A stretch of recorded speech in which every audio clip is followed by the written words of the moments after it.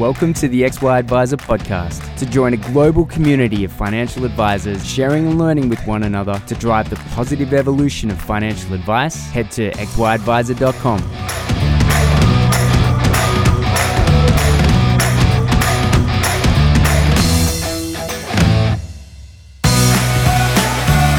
G'day, how's it going? Clayton here from XY Advisor, speaking with Thabojan down in Melbourne. Mate, how's it going? Really good. I've got a beautiful day here, just waiting for winter to kick in, but it was a great start to my morning, taking my both my sons to school and kinder, going for a nice walk, which is a bit different to what we've been doing under lockdown and all that sort of thing. So, yeah, great start to my morning. Oh, mate, winner. I don't have kids yet. I'm 6 weeks away.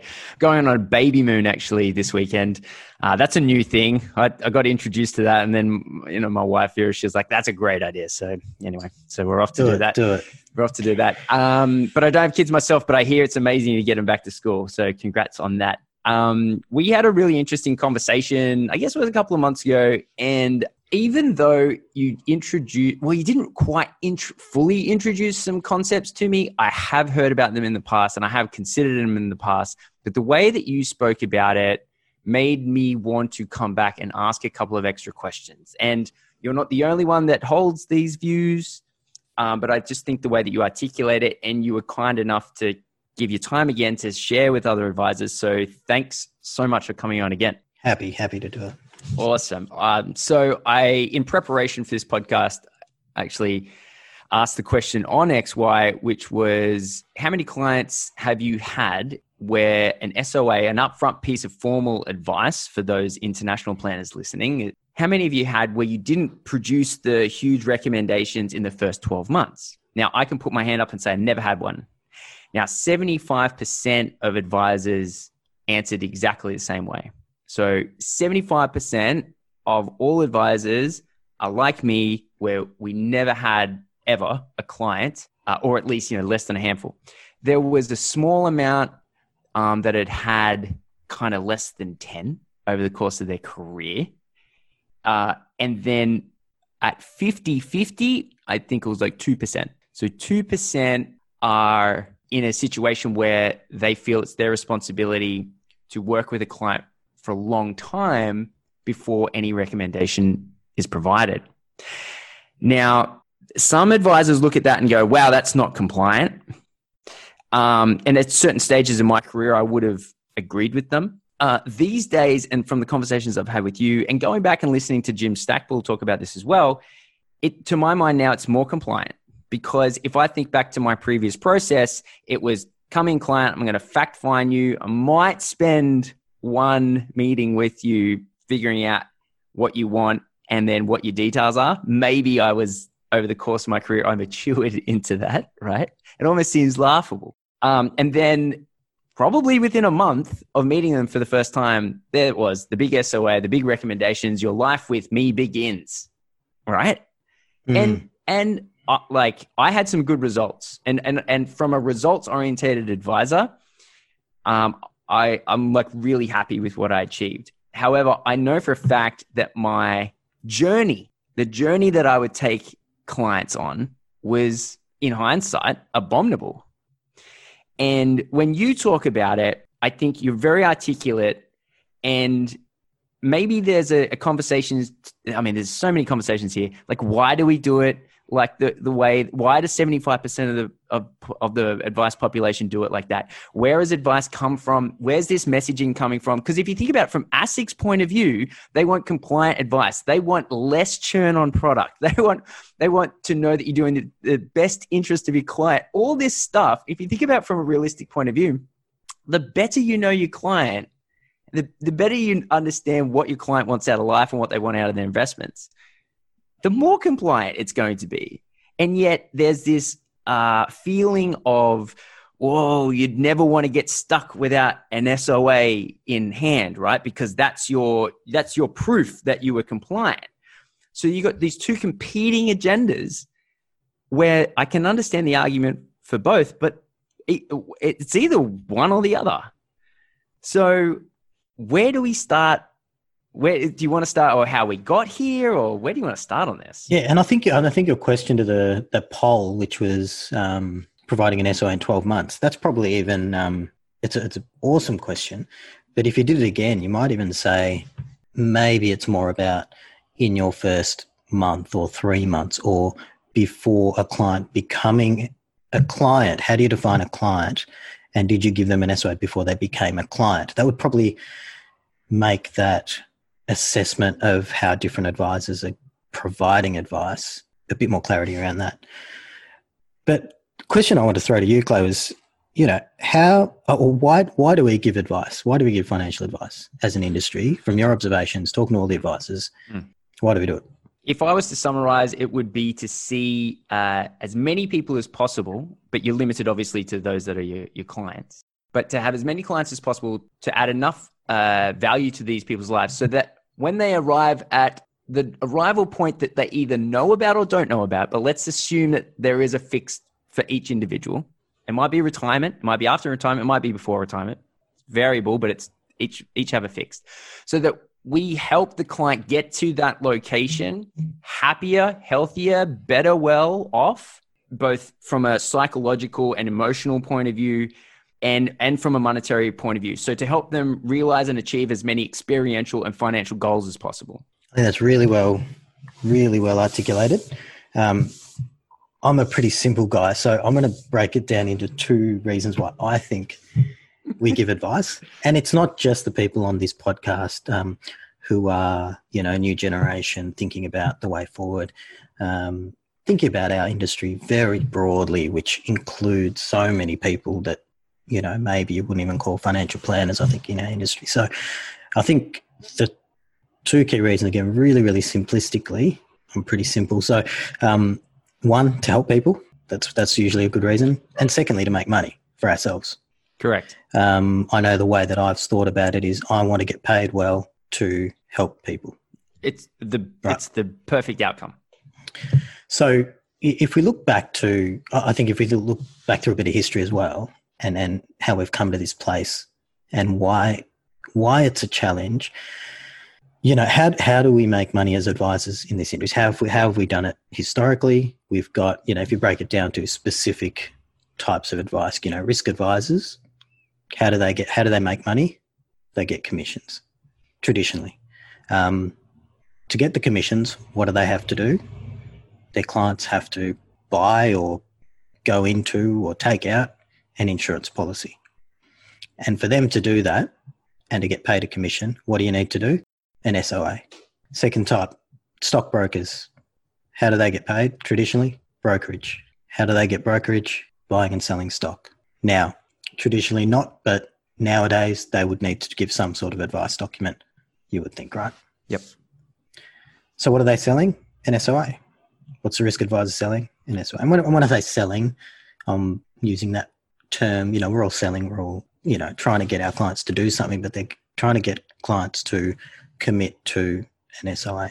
Mortgage brokers, how do they get paid? Commissions. And so when I'm saying how do they get paid, they don't get paid unless they get commissions. How do they get commissions? Their clients, their customers take a loan. How do they get a loan? They've got some document. I'm not a mortgage broker, but they'll have a document they have to produce which explains all that stuff, and they've got to convince the client that that is what they need. Investment managers, super advisors, as the industry's progressed, going back, probably 20 years ago, moved into holistic planning, financial planning advice. But traditionally, how did we get paid? A percentage of assets. How do we get that paid? We make sure people give us funds under management. How do we get clients to get funds under management? We give them an SOA. So we've been conditioned so we want to help people, but, we can't work for free. We do, I'm sure we'll do plenty of pro bono work. We help people, but we do this to get paid to help people. So we want to help people and we do that. But the get paid bit, to get that, it seems like historically we have had to do an SOA. That was the way that our industry has come. Now, over that time, there have been plenty of people that have challenged that and done things a bit differently, which is what we're trying to talk about. But how do we help people, or more importantly, also get paid to help people, is the only way by doing an SLA. We've got the product solutions that people have, and I want to be careful here because there's lots of different types of advice out there. Yes. And they all have their place. And Yes. There's not that one type of advice is better than the other. And Correct. all those roles that I spoke about, risk advisors, stockbrokers, mortgage brokers, investment, it's all valuable. More than valuable. It's necessary. Yeah. It's necessary. Absolutely. Yeah. You need all that. Yeah. And those models, exist because they're valuable and because they're needed. I think what we're talking more about is, and probably the conversation that we've been having on XY and on the virtual tour with, Carl Richards and Michael Kitsis and Adele and all the other great people, Roxy and everyone that's been talking about giving advice. We've been talking about deeper stuff than just product, right? Yes. So if I was to articulate what we have defined as what we do for our clients and how do we help our clients, it probably comes to a few key points. Firstly, and this, I guess, links a little bit back to our previous conversation, Clay, which is that we identify and help our clients identify their purpose and their values, which will help them live the ideal life or the life that they want to live. So that's one thing that we try and do. The second thing we try and do is, we build a picture of their financial life. So we show them this is what your financial life looks like. The third thing we do is we test that picture by running different scenarios so that the clients are aware of the impact of different choices and options they're going to have about their future and the impact it's going to have on that future life. Fourthly, we identify the risks that are going to stop them from achieving that ideal life. And fifth, identify the opportunities to provide them with more options and choices in the future as well. That's so good. So I don't think that's too dissimilar from what most advisors do, or a lot of holistic planning advisors do. Well, yes, I know what you mean, definitely. But I think in a lot of cases, probably not articulated and as broken down as that, as productized, as framework driven as that. It's, at least from my point of view, again, and I don't hold myself up into the higher echelons of all the advisors out there, but I was growing into this, but I had so many years ahead of me. I think even if I hadn't sold my business 3 or 4 years ago now, I'd probably still be learning and being in the formation of getting to something close to what it is that you're talking about. Did you have any acceleration steps through that?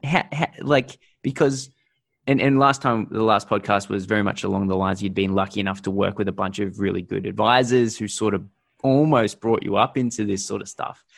But how would someone, say where I was, accelerate into a position of giving that type of advice? I mean, I think it comes back to mindset. And again, you listen to people like Carl Richards and things like that, and, really experienced guy that's really well known, not advising anymore, but, even he said the way that he used to give advice early on was nothing like what it was later on. And so I think it's just time, and allowing yourself to be, similar to what I said last time, allowing yourself to be exposed to good people, different ideas, and even ideas that, and then people that you don't agree with, because you want to figure out what you believe works for yourself and what doesn't work as well. Figuring out what you don't want to be doing is equally as important, because it allows you to get more focus and push harder into understanding what is important. Probably, in the last 5 years, I was, with Shadforth with some really great people for nearly 14 years. But at the back end of that, when I wanted to explore, this sort of more challenging the traditional way of giving advice, and since starting 2.5 years ago doing that, and that process has forced me to do that. So anyone that's, running their own practice or thinking about or trying to figure out the best way to give advice. It's about learning. It's about getting on these podcasts. It's about getting on the virtual tour, hearing from a lot of people, and it's getting easier and easier. I mean, it's much easier today than it was 5 years ago when I first started trying to do it. There's lots of business coaches out there that have got so much valuable insight as well. The Michael Kitz's podcast, I remember I probably listened to 150 of those. It's by far the biggest and best financial planning podcast in the world. And just amazing amount of insight that you get from, all the different advisors. It's US centric, but the ideas and the concepts and the thought process that come out of that lead you to, again, figuring out what you like and what you don't like and what might not work. So that's kind of how getting the mind to that place, I suppose. Cool. So with this 4 or 5 step process that you've got, do you have a set date? Do you have a milestone dependent upon a monthly progress, or is it based on each individual client? Like how do you get people from one side of your process to the other? Yeah, so this is confession time. That sounded like a really good process, but we don't have. It's not as process driven as I would like. It's much better than what I thought it would be. And it's funny there. We hired a really good advisor recently, Simone, who joined us 6 months ago, and she said, whenever we were talking about before she started, she said, you keep saying that. There's so much that you're not doing and there's so much you can improve. But she was like, but you're actually doing a lot of stuff that, others aren't doing. Yeah. But I think when you're in that mindset of always challenging what you're doing and trying to improve, you always feel like there's a lot to do, right? Yes. Even if it's already decent. So, this process sounds great, but we're not implementing it in a really structured way. What's most important is the mindset and the approach and what we're trying to do. We're gradually building the systems and processes around it, but we've tried to remove the traditional impediments to providing that value. So if you think about those things that we need to do, that can be done that might be done in one meeting, or it could take 12 months. Actually, it is a continuous process. It's something that never stops. And we very deliberately make a point of making that clear to clients as well, that this is something that is going to change. So these steps that we've gone through, we're going to continually do that. In fact, we're going to be doing them virtually every year. That is what we do. Wow. And that's what, and how, when you've got an established relationship, it's far easier to go through the process because you just, most of the stuff. You're talking about it with them regularly. So how does that process work? It depends on the client. It's totally client driven. But I think to bring it back to why we're chatting today, I think the most important thing is there's no SOA in that process. So the question then becomes, and this is probably something around compliance, ASIC, the associations, licensees, and what's deemed to be meeting all the requirements of giving advice. I mean, I'm happy to be corrected, but I think what I described there is probably acting in the best interest of clients to help them make the most important decisions for their outcomes, right? Yeah. But it doesn't follow the traditional financial planning process the way that it's articulated, but it does if you open yourself up to it, and then you can still implement it, because you still will need to provide. So where that process leads you to is identifying opportunities. What are those opportunities? Well, you need to invest some money, or you can save some tax here, or you can or identifying risks. Well, what happens if you pass away? Well, your wife's not going to be well, and you need to get some insurance or whatever. So the traditional things that we used to earn money from, which was the products, and therefore needing to give SOAs, they're still going to be required, but we're not leading with that. They're a conclusion or an outcome of the process, which is totally client focused. Well, I mean, that sentence was entirely traditional financial planning. And it just dawned on me then, is you're taking your time to do a really thorough fact find. So it's almost like... and on that, so we've done things a little bit differently. Again, at the risk of it being a bit non-traditional, but we don't use a traditional fact-find questionnaire that we send to the client to fill in. So my reading of the regs is that, and I'm not a lawyer or anything like that, but I try and find the common sense and try and understand the laws to make sure that we're doing everything according to the laws, obviously. But our role is to know the client. Yes. And the way that, as an industry, we have shown and evidenced that we know the client is through this thing called a fact find. Yeah. But nowhere in the legal, words in all the different regulations does it say fact find anywhere. It says know your client. It says know your product. It says best all that sort of stuff. But so and the other thing and the reason I only thought about this, not because it was any sort of smart thinking on our part, but it was just like, so hang on, we do a fact find. As soon as the client signs it and sends it back to us, it's wrong. The next day, it's wrong. What you mean from a monetary position? Correct. Yeah. So Totally. Hang on, what are we doing here? So we sort of decided to do that, but then beside that, initially we started using this process of let's build a really deep knowledge of the client rather than a bit of paper that says some stuff on it and tick the box, know your client. Because if I actually question myself and say, do I really know the client? You know what? I don't think I do. You probably know enough to give them an SOA. Give an SOA and do a compliant. Yeah.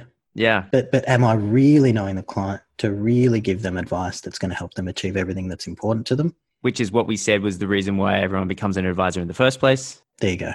Yeah. So, that's kind of how we go about it. We go through this process, and when an SOA is needed, when we need to make a formal recommendation, we will do an SOA. But we will do that when it's the best time for the client. We won't do it so that we can get paid as early as possible because we're spending time doing it. So this leads me to the next thing, which is I think I know what the next question you're going to ask. Go ahead, ask it.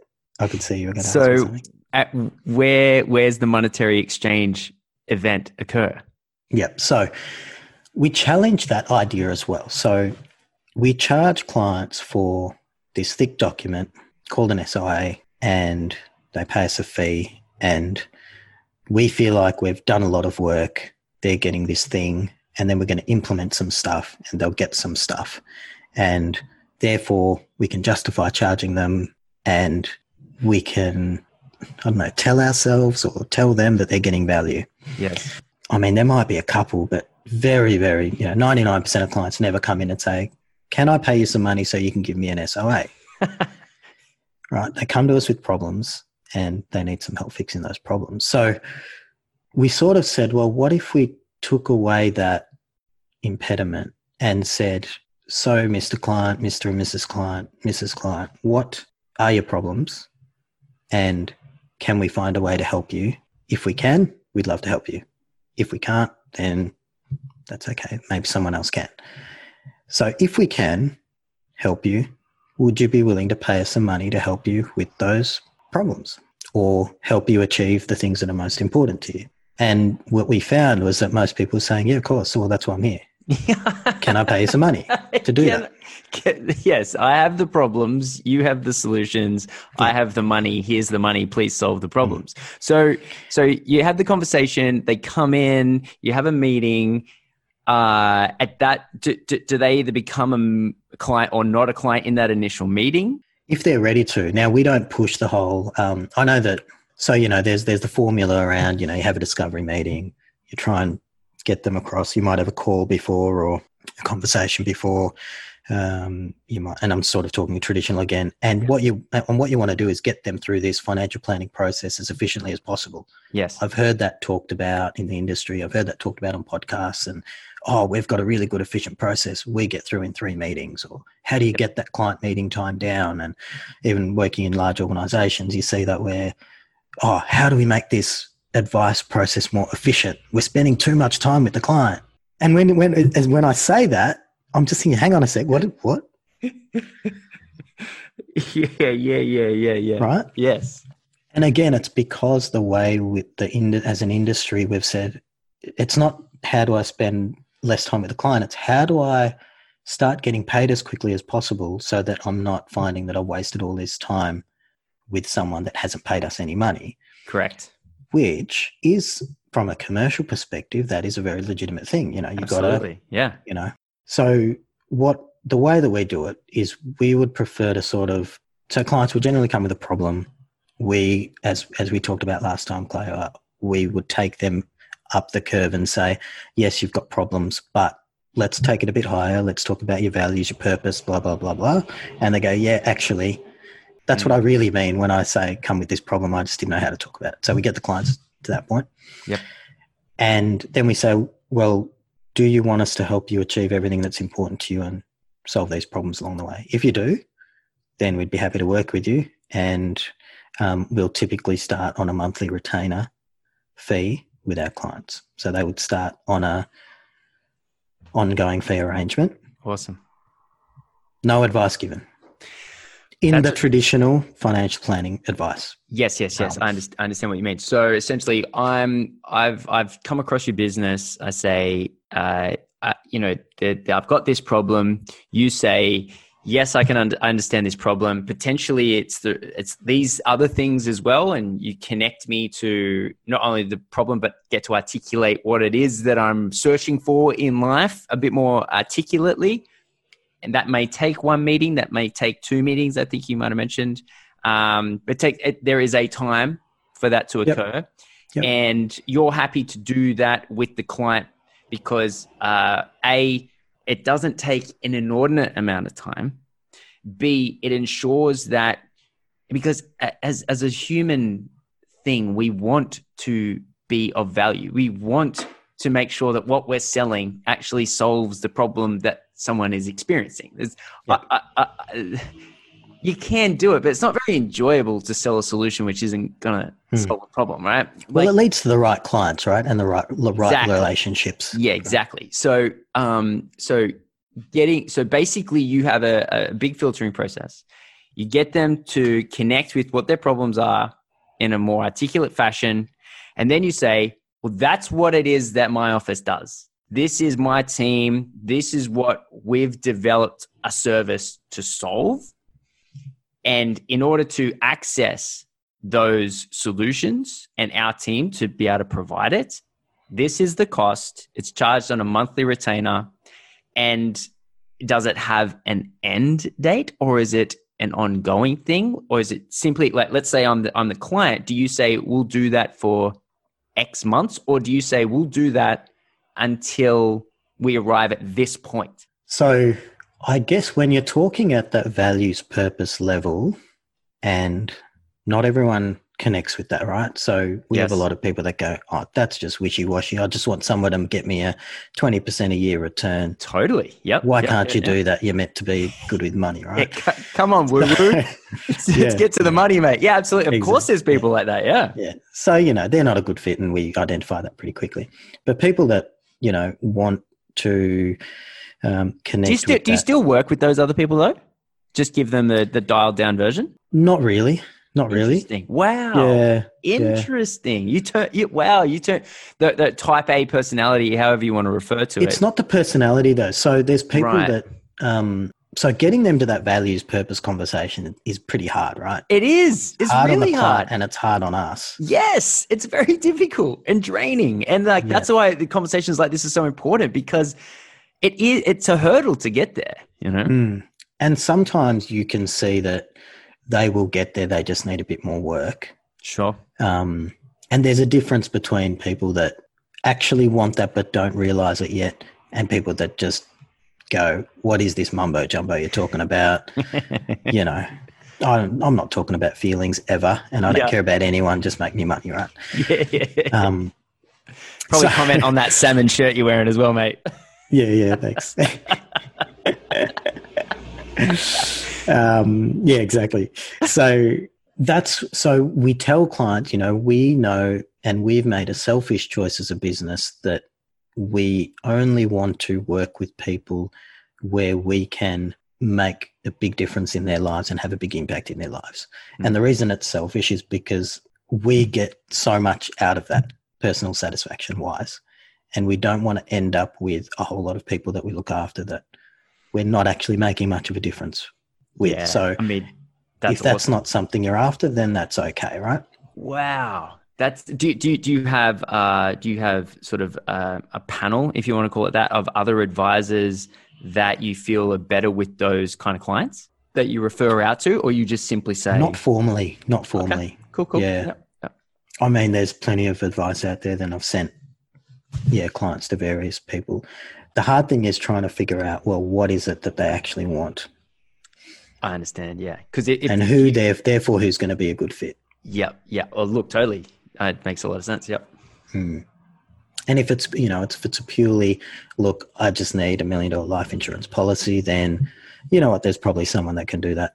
100%. Absolutely. But if it's, it's interesting. Sometimes you just find people like, you know what, I don't want to pay any money. I just want you to, you get those people as well that don't want to engage, and they want a lot, but they're not willing to give, even if it's just give their time and energy to the process. So where were we? We were talking about getting them to that point. And then, so we would not have an end date in terms of that. So part of that conversation is always that, so we only want to work with people where we can have a big impact. And we know that we can have the biggest impact with people when we're talking about these values and these goals and helping you achieve the things that are most important to you, whatever those things are. And we know that that takes time for you to achieve those things that are most important to you. And the right clients are agreeing with all this. So we kind of say, look, we will work with you for as long as you're getting value out of this relationship. And if at any point in time you're not getting value from this relationship, then you shouldn't be paying us money. That's kind of logical. Yes. But you've got permission to stop the relationship or question the relationship. And we might also ask you, are you sure you want to continue with us? You may not be getting value from this anymore. That's interesting. Points in time. So they're on this monthly retainer that's not locked in. Yep. And they can cancel at any time. Yep. I'm sure that's been communicated to them as well. Yep.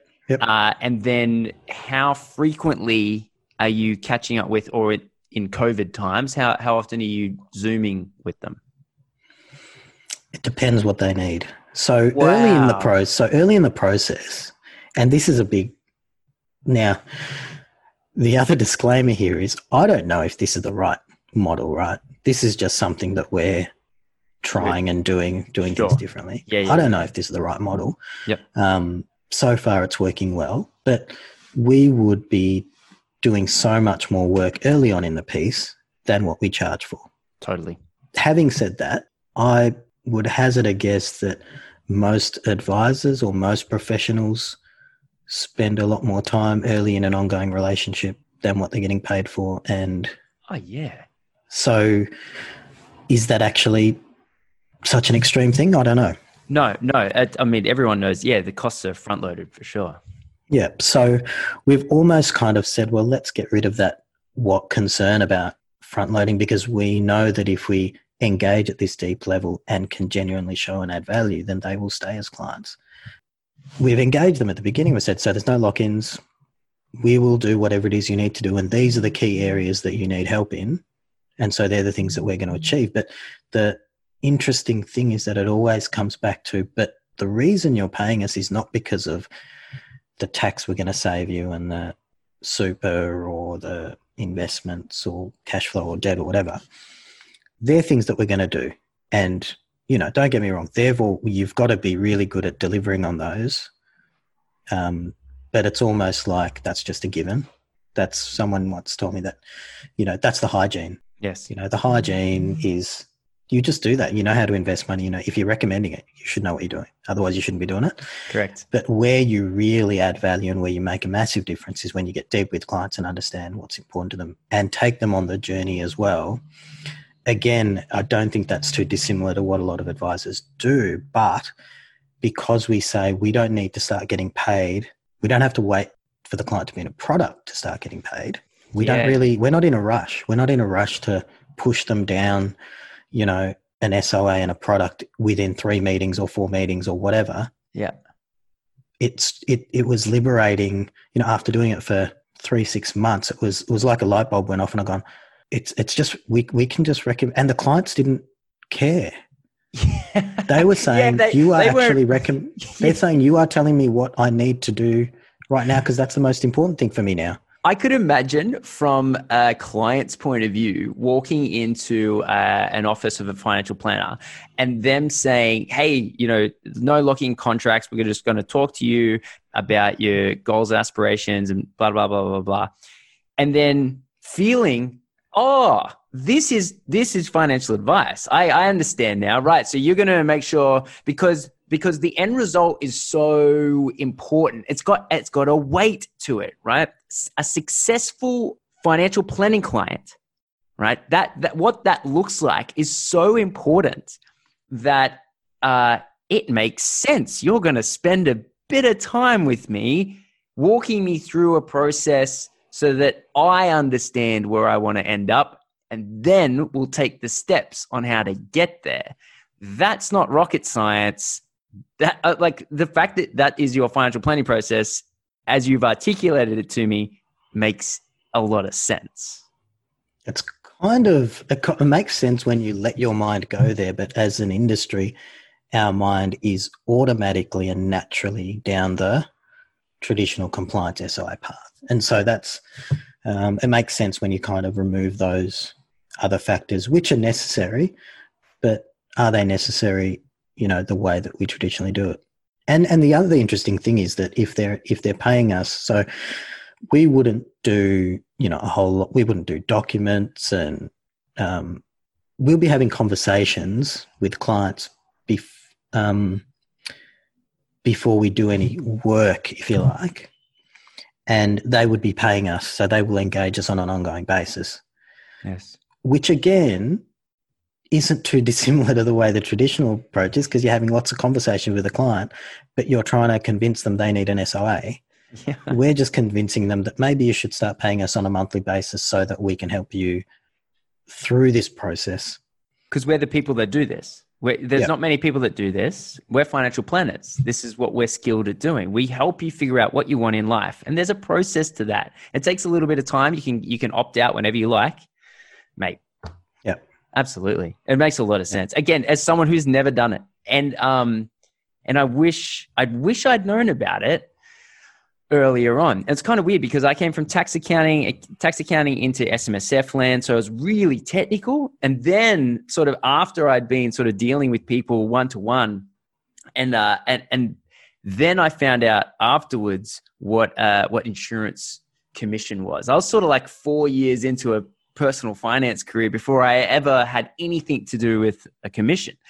And then I went on to I went to A&P Horizons. I started a Hill Ross company, and there was a lot of that product-based revenue in there. And so I kind of went, okay, cool. Like, this is how financial planning is done, right? So I'd come from a professional services view, and then I kind of was skewed then into the opposite, right? It's like, oh, no, you get paid via a product rather than charging a fee. And then I drank the Kool-Aid. Like I was like, yeah, cool. This is how it's done. And then after probably like 2 or 3 years, I was like, wait, really? Does it have to be? Does it have to be?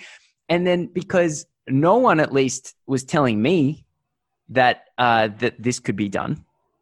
And now that you've mentioned it, and have such a great articulation of this, mate. Because another person who has a really good articulation of it is Jim Stackpool, but then again, he's not an advisor, so he talks about it really well academically, and I felt like I absorbed it when he said it, but when you say it, I'm like you're doing it, and it makes so much more sense. What do you say to the people out there that say, okay, love the process, love what you're doing, why don't you just stick it in an SOA though? Because then there's no compliance problems whatsoever. Right. So that's a really good question. And I think, again, if you go back to a bit of history and that sort of thing, I think what I've done there is just tried to think about what is the purpose of the SOA. Actually, as I've asked the question, I'm saying you've had a meeting about what they want out of life, and then there's an authority to proceed at the end. Yeah. Like, do I have the authority to proceed for you to get what you want out of life? The whole concept is ludicrous. It is ludicrous. Yeah. So importantly in that process, I guess we implement a few things. So we talk about what's important, what are your values and what are your purpose. We do create documentation that's, but we don't put it in the SOA. Actually, we will put it in some of the SOA depending on what's needed. But I could understand. But you'd be taking a lot of file notes though, purely so you can achieve the outcome that you want. Yeah, but one of the things we create is what we call a wealth management plan, which is not the statement of advice. In that wealth management plan, we've got a couple of pages in there, which all it does is document what the client has told us is the things that are most important to them. Yes. And what their purpose and values are. And so we document that. So we've got something back to come back to. Yes. And we tell clients, we are going to come back to this on a somewhat regular basis whenever we need to or whenever you need to, just to make sure that it remains valid and that all the things that you are doing in your life are still helping you achieve these things. There should be nothing you're doing that doesn't. Makes a lot of sense. So it's the what Carl Richards was talking about. It's the 1-page financial plan, which has no recommendations and no mention of product. Yep. But this is just sort of some dot points. The other thing we do, how I spoke about build a picture of your financial life in those 5 points I mentioned. So the way we do that, this goes back to something that Michael Kitces was talking about on the virtual tour, which is that we don't build we use X-Plan like everyone else, but whatever modeling tool you're using, we don't go and build a fancy model with all the strategies in there and then stick the charts into this SOA document, which is not advice. It's a calculation, right? So we don't put that in. We do it live with the client. Awesome. So we get on Nextdoors Plus, we build their financial life, and we say, this is what things look like. These are the assumptions we're using. What do you think about those assumptions? This is what we think about the assumptions. Would you do anything differently? And then you start moving into the testing the impact of different scenarios in your life.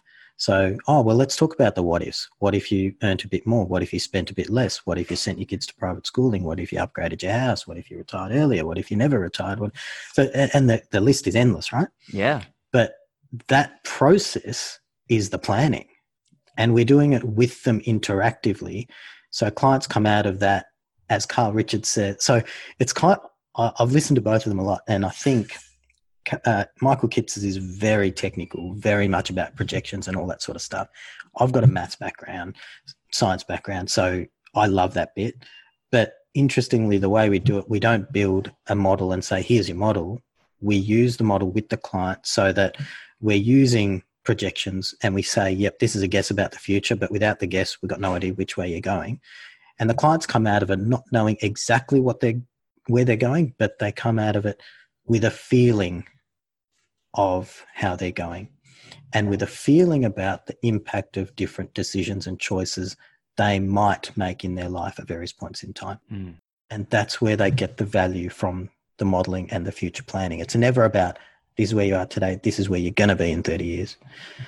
So the feeling after that meeting is what you're gauging that meeting's success on. That's it, mate. I mean, people don't judge us based on what we tell them. They're based on how we make them feel, right? Yes. So then is this almost the capstone of working through a process with them, or before you get to the recommendations? Is this sort of like the last thing that happens?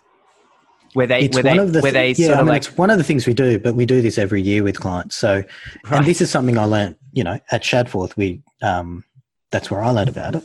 We call it interactive cash flow modeling, where you sit with the client, you build, you put in all the assumptions, depending on how, skilled you were as an advisor at doing it. Some advisors would build the model beforehand and present it to the client. Mm-hmm. But, there were lots of us who experience the power of doing it with the client. Yeah. And the difference that has. I mean, you can present something to a client and say, here you go, here it is. Firstly, it's still better than what a lot of the stuff out there, and a picture tells 1,000 words, and a picture of their personalized life, tells 1,000,000 words. But doing it with them and building that picture with them where they have input into it, that's, kind of where I found. And this is X-Plan Tools Plus, did you say? X Tools Plus. Now, I've heard lots of people say, oh, it's clunky, it doesn't look very good, this and that. You know what? Clients don't care. It's about the conversations you're having. Yeah. That's what it's about. And it's about what you're showing them at the end of the day. There are so many tools out there. There's pros and cons to all of them. And we've used different ones over the years. We started using X Tools Plus, I want to say 15 years ago. Whoa. I think. Yeah, right. And you're a fan? Well, it does. It's a big calculator. It does what it does, right? It does what it says it's going to do. It calculates stuff, It's a big calculator. You could do the same thing on an Excel spreadsheet, right? Yeah. Because I'm thinking back. So it's not. I built my own calculator. It was a pretty good calculator. I know heaps of advice. I've just given it out to the world, right? And heaps of advisors have versions of it. There's no modeling involved though. It's more of here's your revenue after tax. Here's the 5 buckets it's broken up into. Where do you spend your money? Interesting. That's how you spend your money. Well, look at the effect. Well, what if we took a little bit down here, a little bit up there? But it was all in immediacy situation. There was no, but great conversations. And then at 100%. the end of that, maybe not so much at the end of that meeting, but at the end of the, I guess my recommendations would go into what was called AMP gave me some templated document. I can't remember, an advice letter from memory. Some pretend thing that they invented, but because there was no product recommendations, there was no superannuation, there's no investment, there was no insurance, there's nothing like that ever had a commission attached to it. Then I was only required to do an advice letter. And that was literally just the licensee's recommendations, because realistically there's there's very little guidelines in banking product planning, right? So it's an interesting thing. And before I actually jump onto this, I could imagine that the clients that go through your process are excited for the advice. If they go through this whole learning process and this idea of figuring out what they want out of life and this going through the cash flow, and then there's this elongated time before advice is ever given, I can imagine by the time that the advice turns up, they're like, awesome. Now we get to actually start working towards and implementing the stuff we've been talking about for so long. Yeah, it's almost, you're kind of right, but it's almost like the advice that if we talk about the SOA as the advice, no one's excited about an SOA really, because what I'm talking about doing in our world, that is the advice. Yes. It's just there's no commission attached to it. Yeah, right. So this is what people want, in my view, from advice. And then they go, through the process you talk about, so we're building these models, and obviously it relies, and we've got some assumptions in there. We're assuming you're going to get a 5% return in whatever you invest in, blah, blah, blah. And of course, that's a really important assumption you've got to achieve. And then, you lead to, well, how do we make sure we get that? Well, we need to look at what you're doing with your current investments. And, interestingly, clients worry less about the implemented product, because they're like, well, if that's what I need to achieve this map and journey that we've gone through, then yeah, let's just do it. The more technical your engineers, your teachers, they want to know a bit more detail, which is fine, because, we're more than happy to spend as much time as clients need to educate them and go through that. But interestingly, most clients don't really want to be educated. Yeah, actually, we were speaking about this briefly before the podcast. Now, I know of a lot of awesome, successful advisors who spend a bit of their time walking their clients through an education process. So let's substitute your process. And you've already said this. You're like, this isn't the be all and end all process. This just works for you guys, how you see advice. And from what I can tell, it works well for you. And then I hope that there's other advisors who are listening to this that are open to that concept and give it a red hot go. In a similar vein, but different, I know of other advisors that have an elongated onboarding process where they spend a little bit of time going through what it is that you're talking about, typically one meeting, and then an extended period of time on the education piece. So what is a managed fund? What is a share? How are we going to do all this? Now, it's a similar concept in that they're providing value before any advice is given, so that the client understands the advice that's come. But it's obviously a different outcome, and that's fine because every advisor is different. You're never going to get the same piece of advice from two people. But what do you see in terms of the value in educating someone along your process about what a managed fund is? I spent a bit of time doing it. This was something that I would spend maybe half an hour on. Again, certainly wasn't the top of the echelon in terms of processes.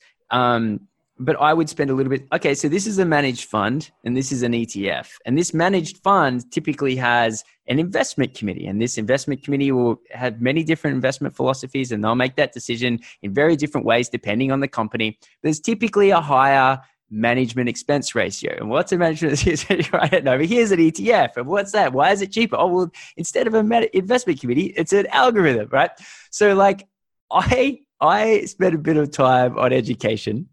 Again, not a super long time, but there are other advisors that see a key part of their value in, rather than giving you advice up front, well, first I want to make sure that you're educated. Eleanor Dartnell is an example of someone I heard many years ago would get someone to fill out a test that they understood what all these different individual things were.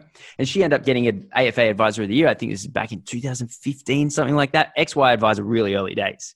She was one of our first speakers. And that concept blew our mind. Like collectively, we were like, oh my God, someone's doing something before an SOA, right? But it was this education piece. Now, because your style of advice is purpose in life and how do we achieve that, and then figuring out what it is that you want, and then, okay, this is it. So now what we're going to do is provide some recommendations to get there. Do you see much value in that? Do you spend any time doing that? What's your view? At the risk of offending anyone through this conversation, but that's that's going to happen, mate. Can't keep everyone happy. So I think education generally is, for me, it's really, really important. Or you as an individual? And as an individual, so yes. Education as an idea and a concept. Well, what uni degree did you do? Sorry? What uni degree? You said you got a background in math. What uni degree? Oh, I did a commerce science degree. I did honours in financial econometrics, and Jesus. Then did some other stuff after that. But, but I like learning. I think education's good, but that's just a personal view, right? That's something that I like. A master's in econometrics. I've never even heard the word before. It's like statistical modeling. Whoa. But that's a long time ago.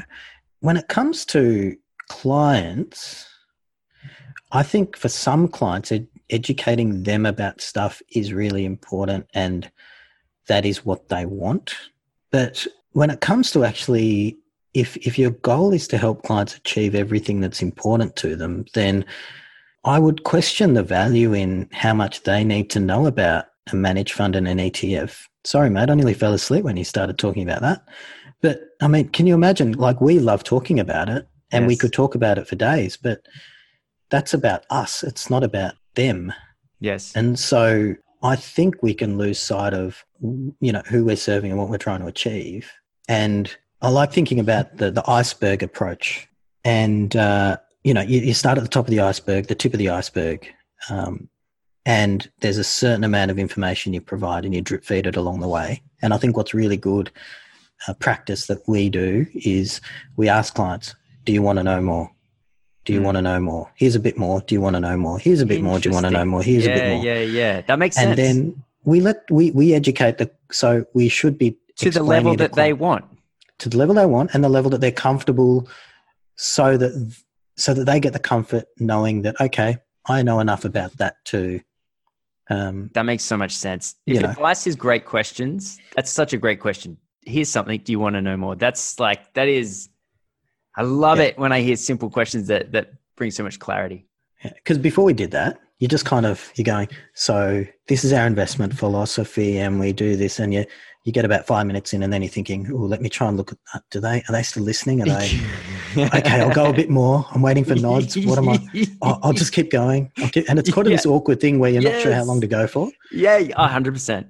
And then sometimes you go back and the client hasn't understood a word of what you said for the last half an hour. But I know, and that's you needed so disappointing. It's that is the most disappointing thing of advice, is that you put all this time, effort. I mean, it's your entire career into delivering the best piece of advice that you could possibly deliver, and then for whatever, you've overwhelmed the client, and then they trust you, but they don't necessarily understand what just happened. They assume that they're in a better position. And the thing that I really like about the way that you do advice, mate, is I feel like your clients, once that SOA, authority to proceed, has been signed, they're going to have a much clearer idea of what it is that they've just paid for and received than certainly the way that I did advice, and probably a lot of other advisors out there, which is so awesome, I think, for you to come on and share that. Now, I could probably spend hours talking to you about this sort of stuff, but out of respect for your time, I realize we've gone over. The next time we'll do this again, and I wouldn't actually mind tackling the whole concept of why considering investments and investments and superannuation no longer have commissions attached to them, what that means for the documentation. I think that's a really interesting place to go as well. So, tough one. Good question. Yeah, it's because currently we treat it as if it's still a commission paying product because nothing's changed, right? With all this regulation came on top to sit because it was a commission paying product. Then it fundamentally changed. There's no longer a commission-paying product, and yet none of the rules and regulations have changed. It's an interesting concept. I haven't actually had this convo with anyone, so I think you're the man to help me tackle it. But, mate, thank you so much for coming on. I really, really appreciate that. That was I keep learning so much when we speak to you. Occasionally I want to get back into advice, and it's conversations like this that make me go, wow, I wish I had these conversations before I ever started. I would have been a much better planner. So thank you so much for coming on, mate. No, thanks, mate. And thanks for everything you do. I think it's brilliant, you and the XY team sharing the love with everyone. And, there's no secrets. There's no IP. I think the more we can help other advisors, the more we can help, people and clients get really good outcomes. So good work on everything you're doing, mate. Cheers, mate. Thank you very much.